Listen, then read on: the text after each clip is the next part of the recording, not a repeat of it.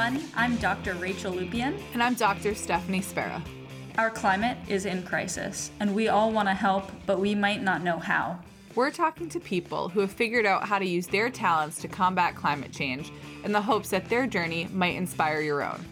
This is How We Got Here, because the Earth needs professional help.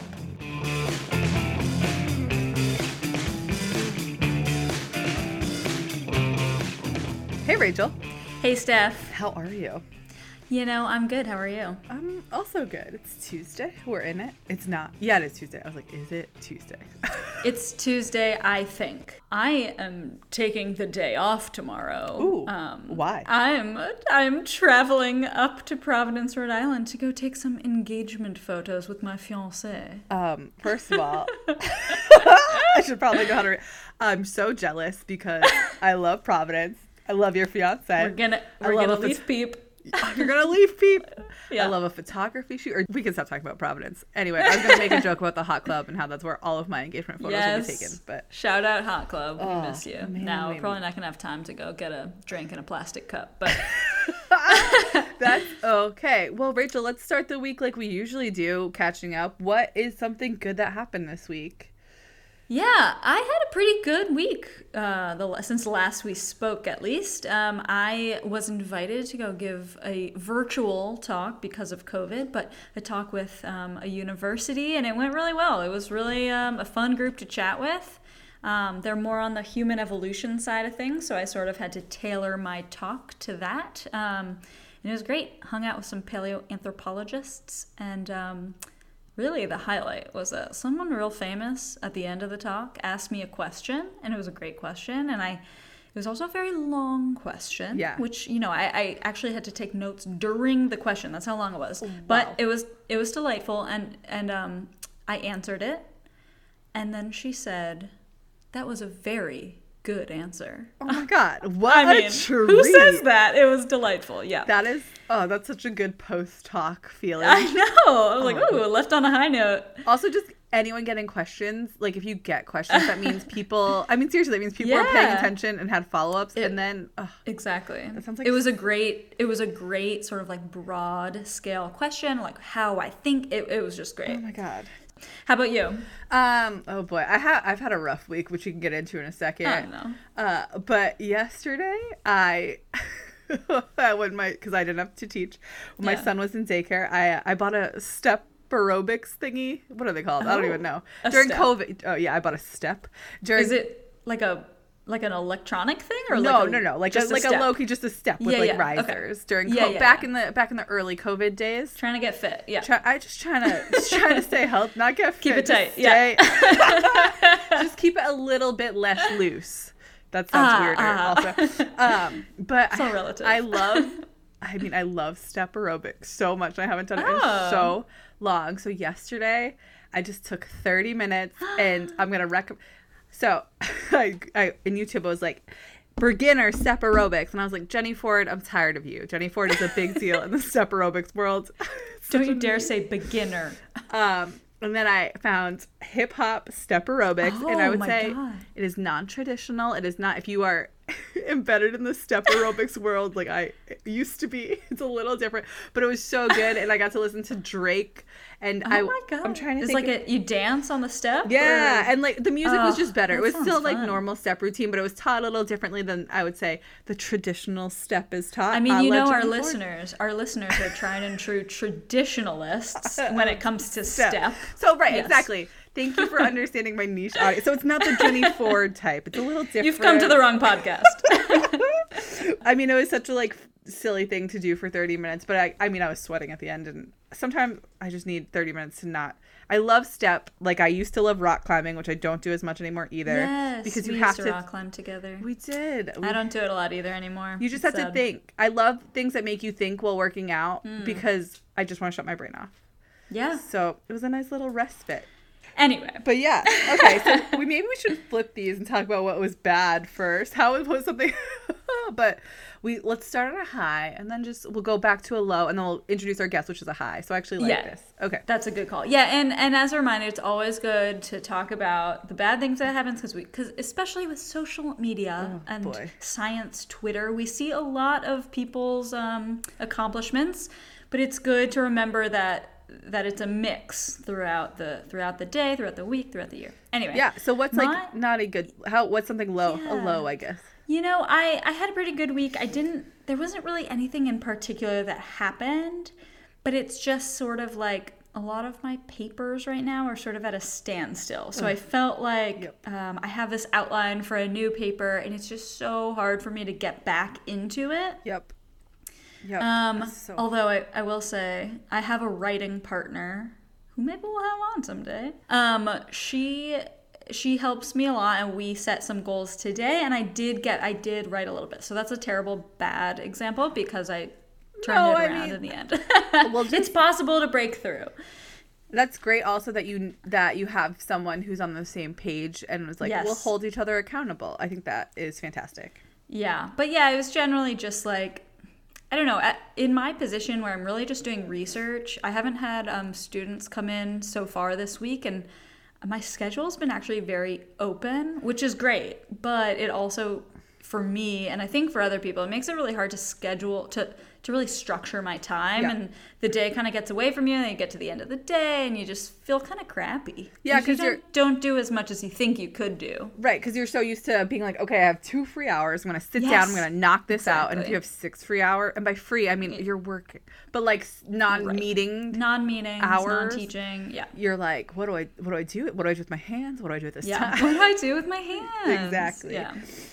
Yeah, but not so bad. But how about you? Yeah, I actually feel very similar. I've just been like, the past week, honestly, the past year and a half has kicked my butt, but it's catching up to me this week. Yeah. Right. I think it's just so everyone's like, enjoy fall break. I'm like, I guess I'm going to work the whole time because, I don't know. Well, let me rant for like 30 seconds, then I'll stop. COVID sucks. Being pre-tenure sucks. Having a newborn sucks. Okay, sorry. Not sucks. Okay. COVID is hard. Being pre-tenure is hard. Having a newborn is hard. I love my... sucks at times. Yeah. No, my son is the light of my life. But also sometimes he's really hard, and I think his molars are coming in, and like, what a mess. You just don't sleep. So it's all sort of coming together. Like on Sunday, after Theodore went to bed, I just took 20 minutes and just sat in silence in the bedroom and was like, okay. I just always feel like I'm that cartoon, the This Is Fine with the fire in the back. Oh, yeah, the little smiling dog. Yeah, I am that smiling dog. I'm sorry. It's okay. And then if you want to be existential, let's add the climate crisis and how our government is doing nothing right now. Yeah. Anyway, so sometimes I get like into that. Right. You sort of start thinking bigger and bigger about all the problems, and they're all just confounding. Yeah. That's tough. Yeah. That's a tough week. Okay. So let's get to it. I am so excited for you to meet our guest. Dr. Marisa Legoo is a scientist using climate models to understand the interactions between the land surface and the atmosphere. She's done an incredible amount of work on the Community Earth System Model, or CESM, and has won numerous fellowships and awards, including most recently the James R. Holton Award from the American Geophysical Union, ever heard of it, AGU, which recognizes outstanding scientific accomplishments from researchers within 3 years of receiving their PhD, so early career researchers. Marisa is just the peppiest human you will ever meet, and we became fast friends at a short course we did together in Norway a few years ago. And she is the person that I would just strategically sit next to in class so that I could lean over and whisper things like, so wait, what is the jet stream? And she would draw a quick little diagram for me just like that. She is the best. So welcome to How We Got Here with Dr. Marisa Legoo.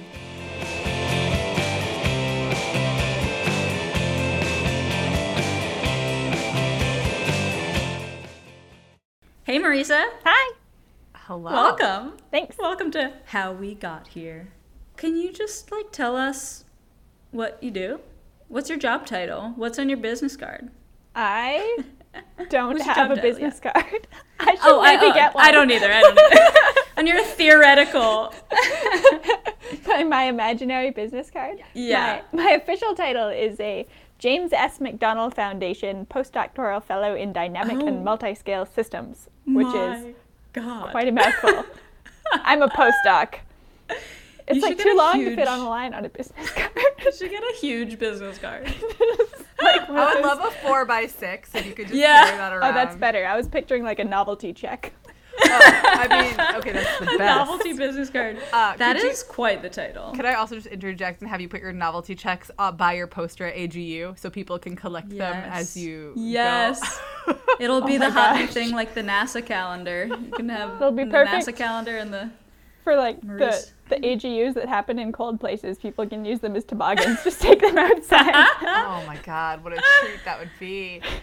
That is a very impressive title. I'm going to throw that out there. What do you actually do? If I like bumped into you at a bar or I was the person behind you at like a drugstore at CVS, what does that mean? What do all those words mean? I study how changes in vegetation modify stuff happening in the atmosphere.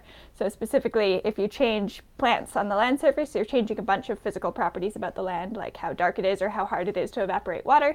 And that changes fluxes of water and energy that go between the land and the sky above it. And then that can modify things like cloud cover or how warm or cold it is or how much water vapor is in the atmosphere.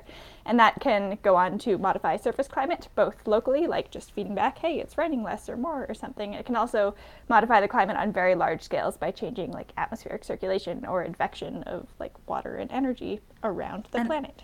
I can imagine it would also just change that vegetation again, right? Yeah. Just go back and then it affects the other thing and then it goes back. Yeah, definitely. Feedback. There's a giant feedback there, like change plants, change atmosphere, change climate, change plants, change atmosphere, change climate, change plants. Oh no, I'm stuck. Help.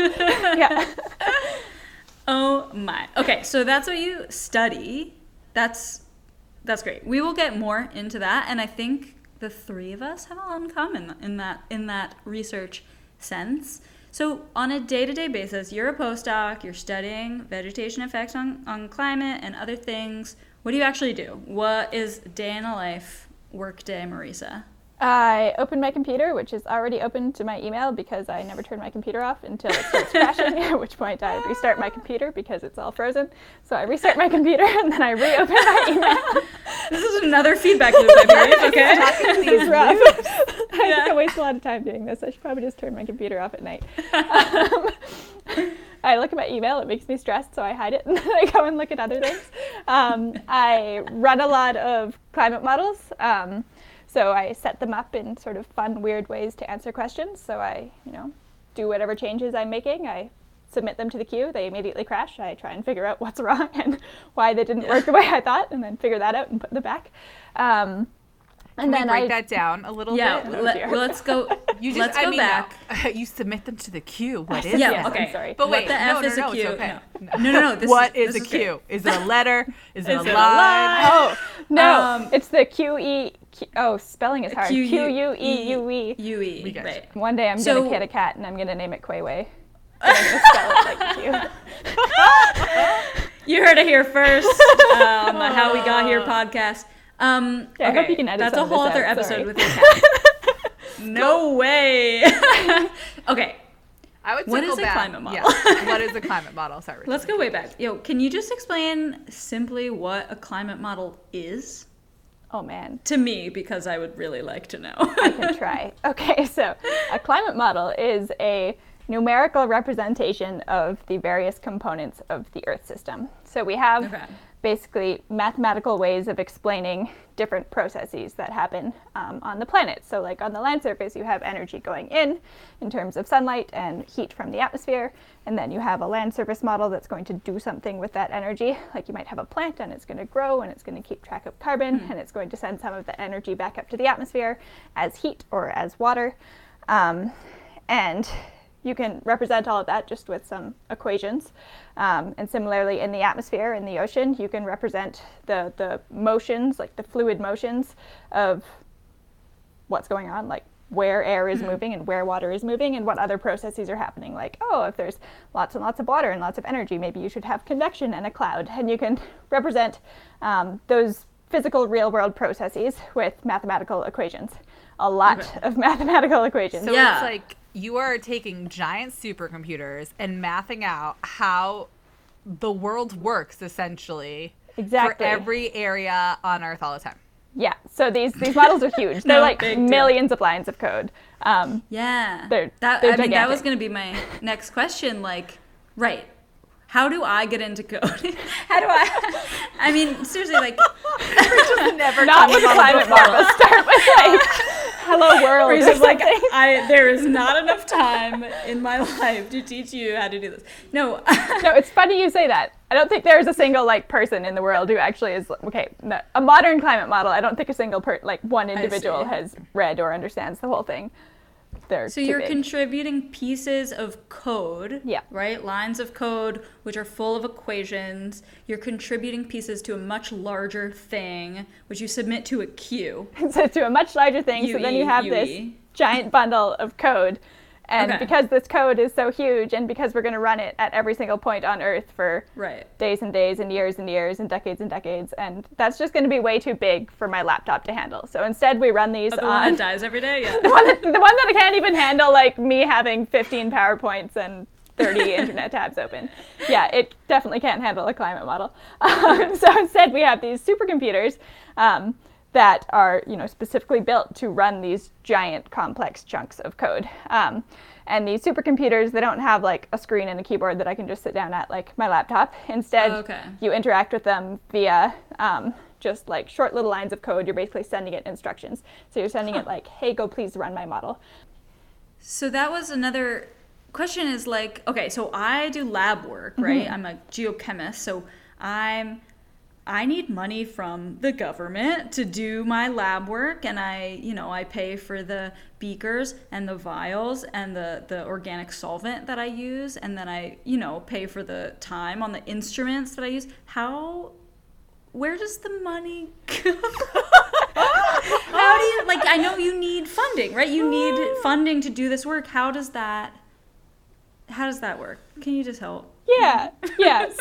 So these computers are really expensive, and like I said, I mean, I can't have one. That's way too much money. You're like renting time. Kind of. So different systems are set up in different ways. Most of us, there's a few climate computers that people use, and each computer is sort of sponsored by a large, wealthy entity, such as the National Science Foundation. So the National Science Foundation pays for this computer to exist and its maintenance, and like software engineers to babysit it because it gets upset and people who know what they're doing need to take care of it. Right. So other people that code but that is all they do, right? Right. Not like people who like professionally code, not people like me who use code to understand the climate system. My code is terrible. Don't look at my code. But I mean, I've seen your code, and it works. It's not elegant. Yeah, so like the Department of Energy and the Department of Defense and the National Science Foundation, they'll each be like maintain a supercomputer, and then if you get grants funded by like the National Science Foundation, then that just entitles you to be able to go and ask for like, hey, I need some time on this computer to do my science. And if you just want a little bit of time, you don't have to give that much of justification. If you want a lot of time, then you have to like explain exactly what you're using it for, and like a group of people will be like, yeah, okay, this makes sense, or like, no, what are you doing? Or like, no. Okay.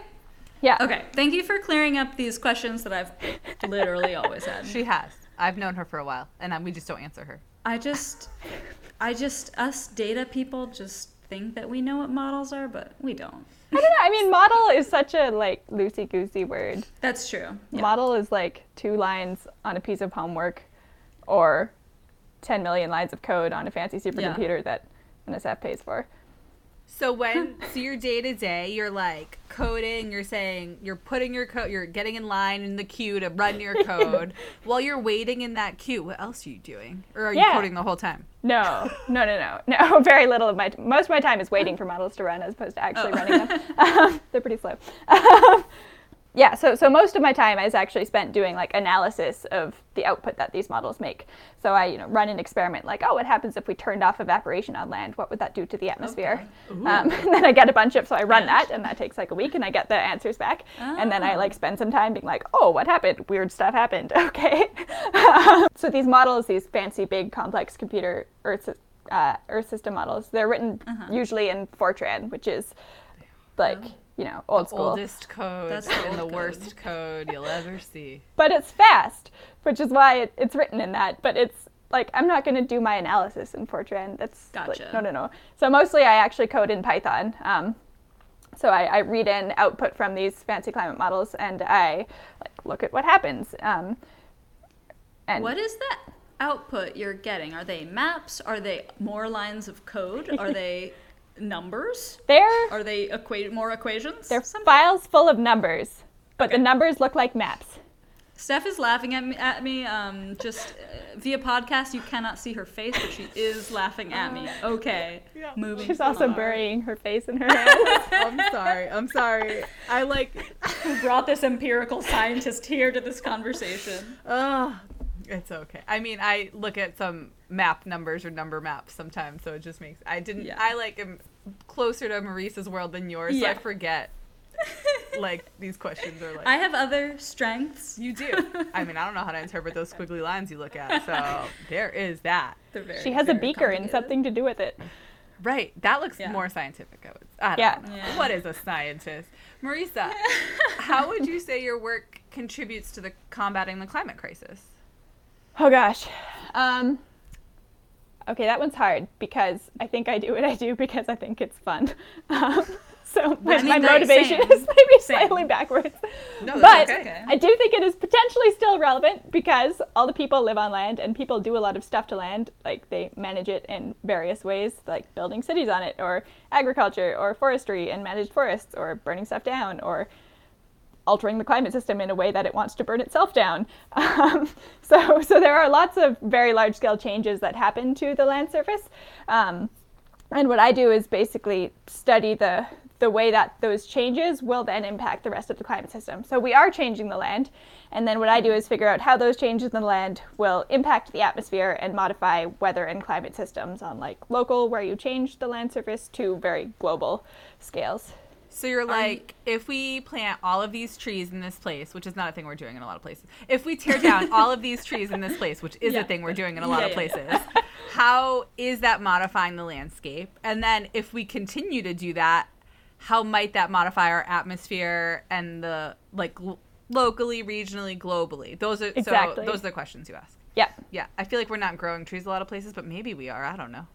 I feel like people are big into the idea of planting trees because they capture carbon, but then they're also big into the idea of chopping them down or burning them down. So and they're a lot easier to chop down than grow. Yeah, they grow slowly.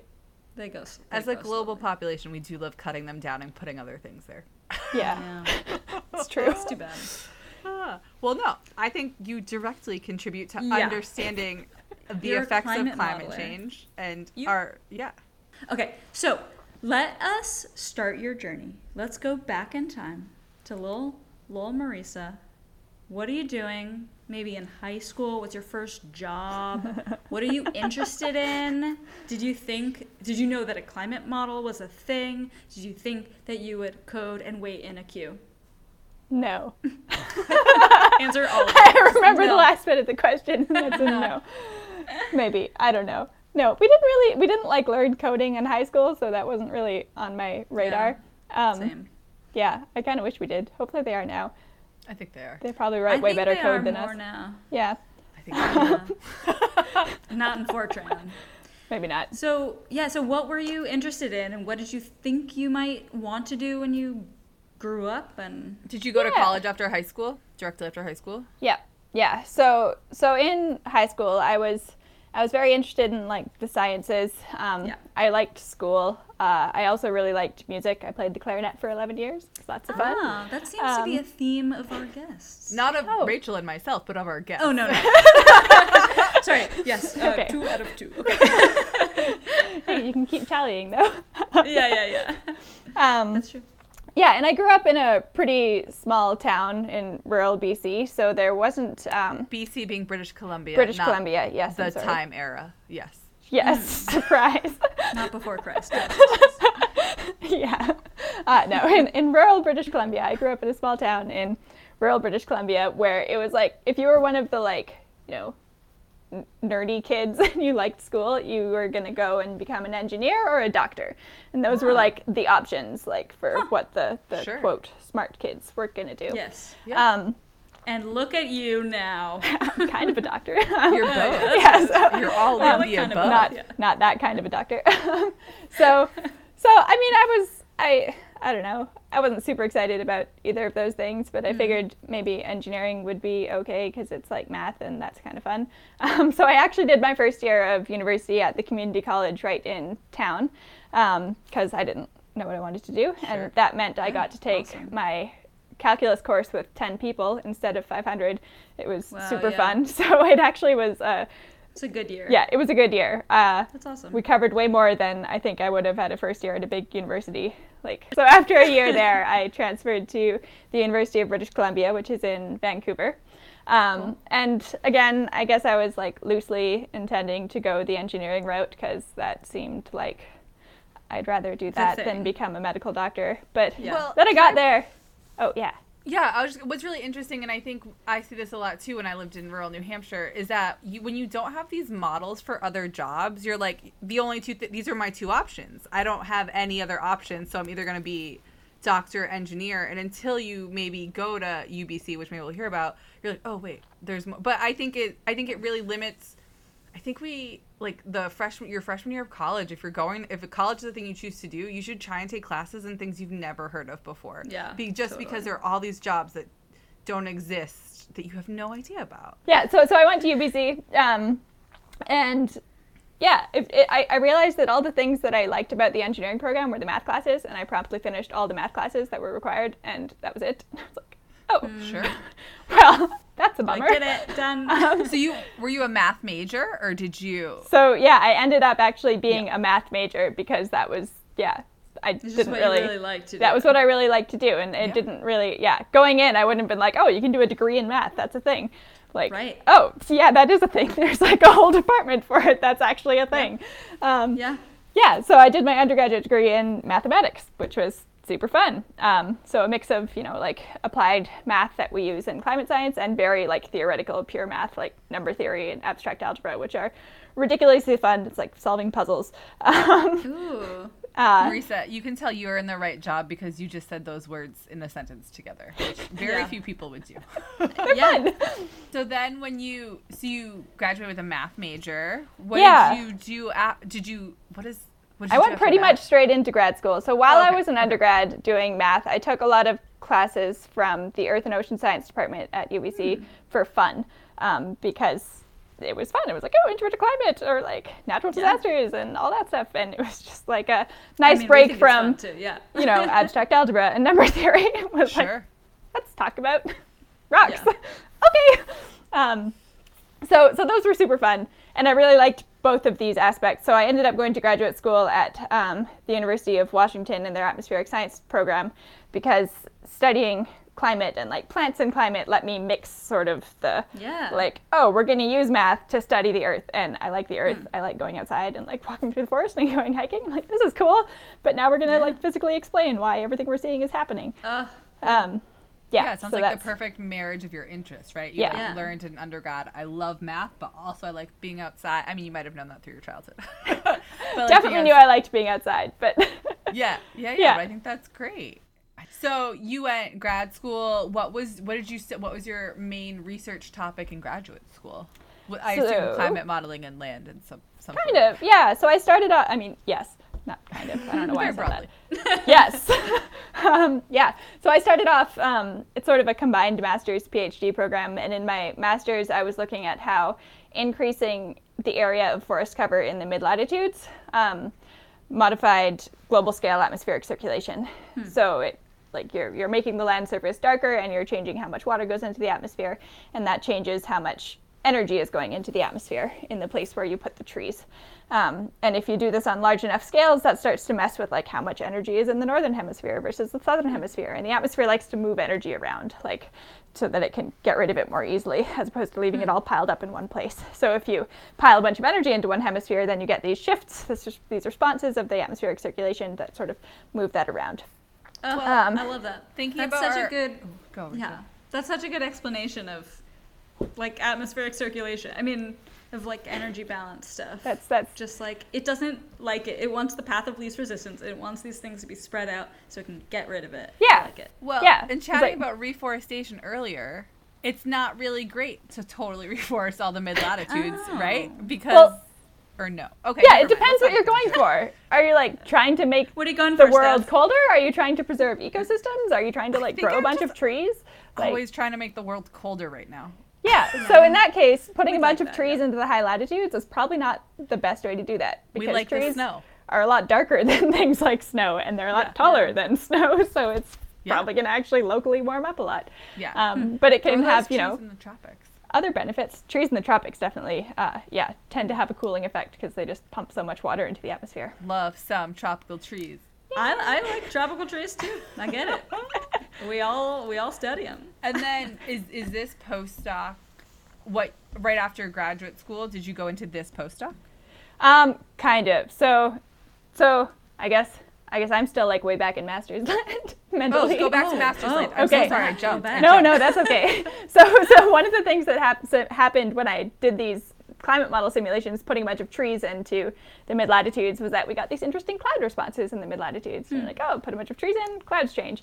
But it was annoying to me that I didn't know why the clouds were changing, because you were changing a bunch of things about the land at the same time, like how dark it is and how aerodynamically rough it is, which influences turbulent mixing, which matters for clouds, and how much water was going into the atmosphere. It depends. Yeah. So it's kind of like if you have more water going into the atmosphere, then you can let the air saturate more quickly, so you might get a cloud. Gotcha. Or if you just have more turbulence, you can lift parcels of air up to the point where they condense.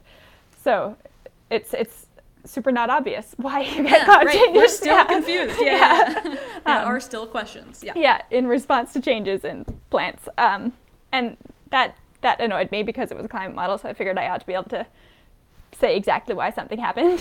So I wanted to go in. Math major, Yeah, I know. You like the answer. I want the answer. Double check the answer. Yeah. Makes sense. Yeah, so what I wanted to do was say, like, okay, how much of this cloud change was due to the change in albedo? How much was due to the change in evaporation? How much was due to the change in, like, how aerodynamically rough it was? And it's really hard to answer questions like that with modern land surface models because they're so complicated. So on the one hand, they're, like, amazingly fascinating, complex models that represent like nitrogen cycles and carbon cycles and how happy plants are and plants growing and having lots of leaves and dying and decaying and doing all this complicated, crazy stuff. But that also means it's really hard to go in there and say like, be darker, but everything else stay the same. Everything's related. Because everything is connected. So you can't isolate those individual properties of the land surface. I would imagine that it would also take a lot longer to run also.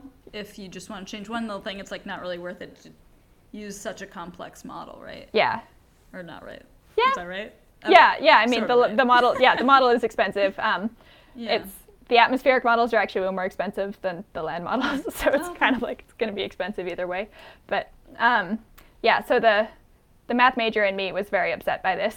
And so what I spent most of my PhD doing was actually writing an idealized land surface model that you could couple into these complicated Earth system models. But instead of having the fancy land, you just had this really stupid land instead, where the land... block of land. Yes, exactly. Here's a block of land. This is its albedo. This is its roughness. This is how hard it is to evaporate. This is a little bucket that holds water. And here's a silly little snow model that can change the albedo. But none of these are related to each other, which means you can have something that looks like a tree except has the albedo of a grass. Or right, but that lets you like test how the atmosphere is going to respond to these individual properties. Right. So Marisa, what aspect of it? In undergrad, did you take formal coding classes, or did you teach yourself? One. Okay. I think I have a lot of students. Well, I have a lot of students who are. I think both Rachel and I are self-taught coders. Yeah. I mean, Marisa's seen my code. I mean. Yeah, right. Okay. Anyway, I code much less, but I've never taken the class. Okay. Yeah, well, that's what I was going to say. I code a bit, and I am on Stack Overflow all the time. Like, trying to teach myself how to code. Right? Hot tip, Stack Overflow. Oh, my gosh. But I was just wondering, because it sounds like your PhD became very coding heavy, if you're creating your own land model, right? That's code.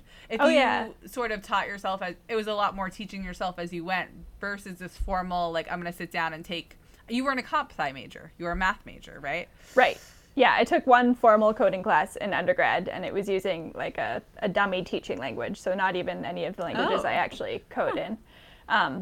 So in a lot of sense, I'm a self-taught coder, especially writing that land model. I'd never coded in Fortran before, so I just sort of looked at the Fortran from the rest of the model and tried to figure out what was going on, and eventually it worked. It's definitely not written as neatly or tidily or numerically stably as it could be. I'm actually getting some help right now from some actual software engineers to fix it up a little, and Do you collaborate with software engineers sometimes? Or? Yeah. Okay. They're finding all sorts of problems with it, which I greatly appreciate their help. So. I mean, that's great. My sister is a formal software engineer, and sometimes I send her my code when I can't get something to work. That's handy. Oh, well, she's like, why did you do any of this way? This takes so long. I was like, I don't care. It works. Help me with the one line I need to do. Yeah. Exactly. Yeah. Oh, but I also thankfully do not have to share my code with when I share it. I'm always like, please ignore the comments. Please, you'll see all of this. You're yelling at yourself. Exactly. In the comments. Why isn't this working? But no, I think that's important that you. I mean, it's really interesting, right? You went and granted you're math and you love computational stuff, but you weren't I'm gonna be coding my own climate model that. You had no idea that was the future for yourself. I feel like. No, in hindsight, if I did, I probably would have taken a few more, coding classes. How do I do this properly? But I do think everyone, I mean, right, us self-taught coders, which are a special group of people, yes, are generally the messiest coders of all time. I am embarrassed to put myself on GitHub. Okay, so Marisa, I mean, I'm really, what I'm hearing is that you love math. but okay, so and plants. What? And the sky. And plants. That's yes, important. plants. That's important. Yes. Yeah. So what other skills do you use for your job? Not necessarily on a day-to-day basis, but if you were to see a young Marisa and you were like, oh, you're so good at this thing, I think you should be a climate modeler. What kind of skills do you use? What are you really good at? Besides math and coding. Or is it just math and coding? No. That makes me sound like a robot. I think it's No! I don't know. It's like a computer. I want to understand how this works and somewhat obsessively, and that motivates me to run these weird experiments. Yeah, you sound like you are a very skilled problem solver. Yeah, I think that's the vibe I'm getting. Problem solving is definitely I think an asset. Problem solving and stubborn problem solving. Yeah, persistent. Reframe it. You are persistent. Persisting, yes. I think that's big though. Are there skills that you don't use for your job? If someone is starting to think Marisa resonates with me, her story resonates with me, but I'm not good at these things, what things might not matter? Or are there things that you recognize I'm not good at this, but who cares? Am I articulating that okay? I mean, in some sense, I'm not good at coding, but who cares? I'm good enough. That's fair. I hate writing. I'm so bad at it. I don't even know what it is. I love puzzling through what's going on and making the figures and figuring out the story and throwing them into a PowerPoint and adding some bullet points on what's cool about it. But then hand me those figures and those bullet points and make them into paragraphs. Into a formal academic manuscript with citations and proper pompous sounding sentences.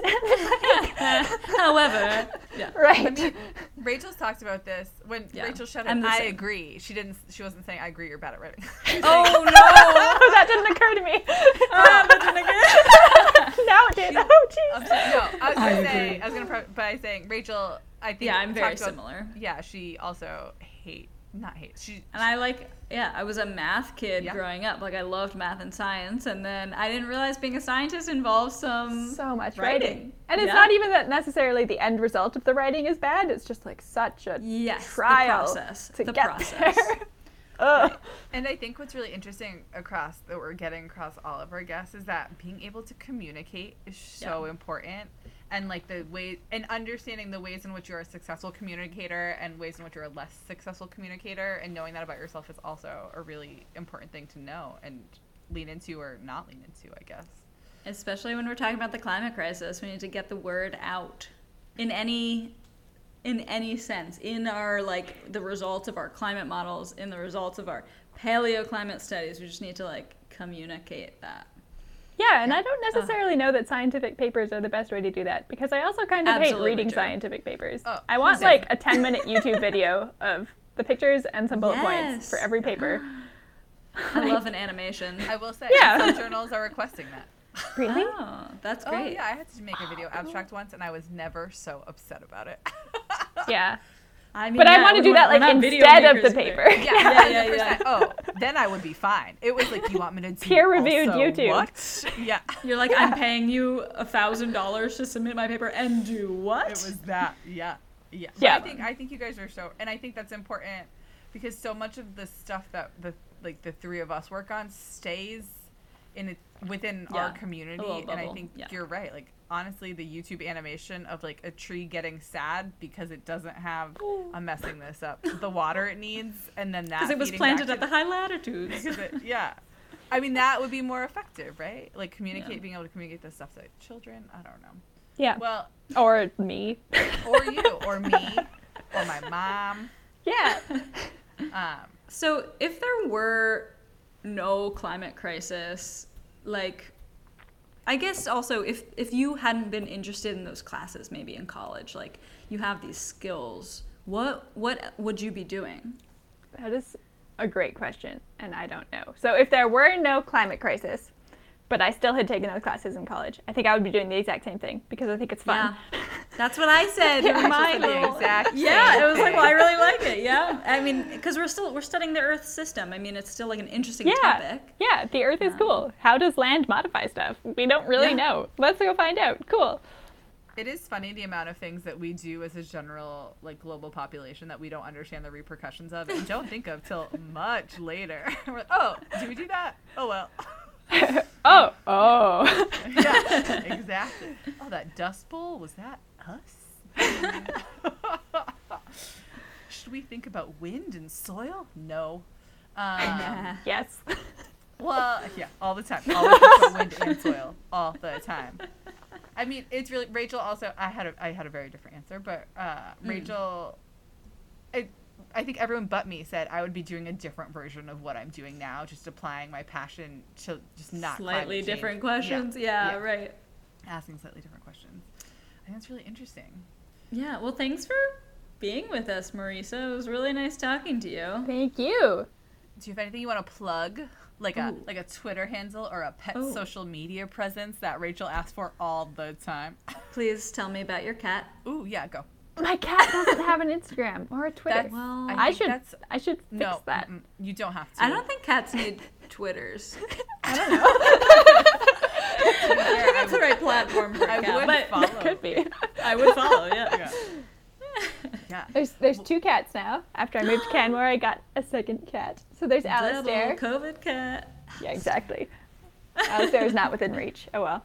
Alistair is giant and black and fluffy and has quite the I feel like so when we were at ACDC, where I met Rachel. That's the short course that we did in Norway together. Yeah, I think I may have been complaining about my cat because my cat was still at that point relatively new to me, and he was a stray and he came from a shelter, and he had an interesting the way I adopted him was potentially questionable. So I went to the shelter and I didn't steal him. Taking him, right? Yeah, okay. Yeah. No, I did not steal the cat. Thanks for coming, Marisa. She stole a cat. Okay. No, you don't know where to find me. No, but he was super, super, like, calm, and he just crawled into my lap, and he kind of lay in my lap and purred at the shelter, and he was like, oh, this sweet poor cat. He's, like, disgusting and matted and greasy, and, like, just curled up in my lap and purring. You got another problem to solve, Marisa. That's what it sounds like. Wait, right, but then so I adopted him. This is not the end of the story. so I filled out all the paperwork and I adopted the cat, and I'm walking out the door with the cat in this carrier, and they're like, oh, by the way, he just got neutered yesterday, so his drugs might wear off. He might be a little groggy. So it turns out when he was curled up purring in my lap, he was like partially sedated and the drugs wore off, and he is insane. This cat is like crazy, and he was a street cat who like didn't know how to live in a house. And he was like jumping out and attacking me and like biting me. And it was just like, he's crazy. Do you think the shelter knew you were coming and they were like, let's neuter him today so he'll be sedated so this poor person will take how else would they, Yeah, so after like 6 months to a year, we finally like he's a little calm. Came to terms with each other. He calmed down. He like grew a new coat. He's decided house cat life is actually right up his alley. It's a sweet life. Fed dinner every night. Yeah, exactly. Yeah, so he's calmed down a lot. But you also have a COVID cat. I also have a COVID cat. Yes, Tufa. Like Tufas? Like yeah. I love a geocat name. Yeah. She kind of looks like a tufa, especially the ones at Mono Lake. She's kind of like that color and a little like fluffy. Sorry, a little like what? Okay. So we will put a link to a tufa specifically from Mono Lake. We'll hyperlink to that. Yes. That, but a cat. We'll put little cat ears on it. We'll also need a picture of your cat. Okay, yeah. Yes. Maybe I'm the only one who sees this. Other people just give me funny looks when I try and explain this, but that's fine. Whatever. Maybe we'll add a little poll. A Mono Lake tufa is a very niche thing to tell people this is what my cat looks like. I mean, I know exactly what it looks like. So do I. You kind of picture it. I didn't tell you about my first job, though. I don't know if you want to hear it. Oh, what was your first job? Wait, did we just totally skip over that? It is totally unrelated. No, and it's really weird. That's good. So I was a educator at a 1890s interpretive Victorian heritage town. Oh my God. In full costume. Also, Canadian 1890s. Canadian 1890s. I don't know what that which are the same as the rest American of the world's 1890s. Yeah. Well, temporarily, yes. But is it everywhere? Sure, 1890s. I'm not even going to pretend to know what America looks like in the if I'm picturing like a Massachusetts version of 1890s, I think cows would be I don't know. different than BC version of 1890s. Yeah. Hugely dependent on where you were. I mean, the premise was like, this is all about like, pre-electricity. Students would come, like elementary school kids would come, and they would like learn how to cook on a wood stove or like. Go to the blacksmith shop and we'd make butter, they would make nails. We had a steam train, like an actually functional steam train. They would lay railway track. Railway ties are really heavy. Wait, Marisa, also, you're not my only friend who has had this job. I am not the only person at our 20-person lab here who has had this job. This is like a weirdly common job. Not at that same... No, not at the same town. One of my close friends was at least two. She worked at Sturbridge Village in Massachusetts. I haven't even heard of that one. So here's the thing. Steph has. I was wrong thinking coast. Sturbridge Village is earlier. So that's I have no idea. Probably. Yeah, but that's why I said Canadian 1890s. Oh, like the 1890s is like a weird late time. This is just me trying to reference everything I have is in Massachusetts time. Right. Like historically. Yeah. But I do know Sturbridge Village. Like and then I was like Colonial 1680s. Yeah, Colonial Williamsburg. Absolutely. Yeah. But 1890s is like not that long ago. It really isn't. We're also 100% right that the 1890s in Canada was depends where. 1890s everywhere. Depends 1890s like in rural British Columbia. So dumb. Oh man, I love that, Marisa. That was so good. They churn butter still. They still churn butter. I think it is amazing that what did you do? Did you churn the butter? I made the kids churn the butter. Can you tell me what you were dressed like? Now I want this whole picture. 1890s Victorian outfit. What do they wear? What do they wear? Hoop skirt? No hoop skirt. This is post hoop skirt, post bustle. Nothing. Post bustle. Yeah, so you went from like hoop skirts that to narrows bustles it down for me. to like just like floor length skirts, slightly poofy sleeves. Did you have like the fun Peter hats? Pan collar? Ooh. No Peter Pan collar. Feathers in hats? Feathers and hats optional. Oh. You know what? Rachel is a lot better at this historical fashion than I am. I can see it now. It was just a weird job. Scientist in the making. I love that you were in this other time and then you would grow up and study climate change and it's amazing. Yeah. And you're like sitting in queues for submitting your codes. Mostly I feel like it just made me really good at making like cookies. Because I'd spend all summer making cookies for tourists. That's a great skill. And I've never heard someone explain climate modeling better than Rachel just did. Sitting in queues, submitting codes. And codes is plural. For the record. Okay. Sure. Done.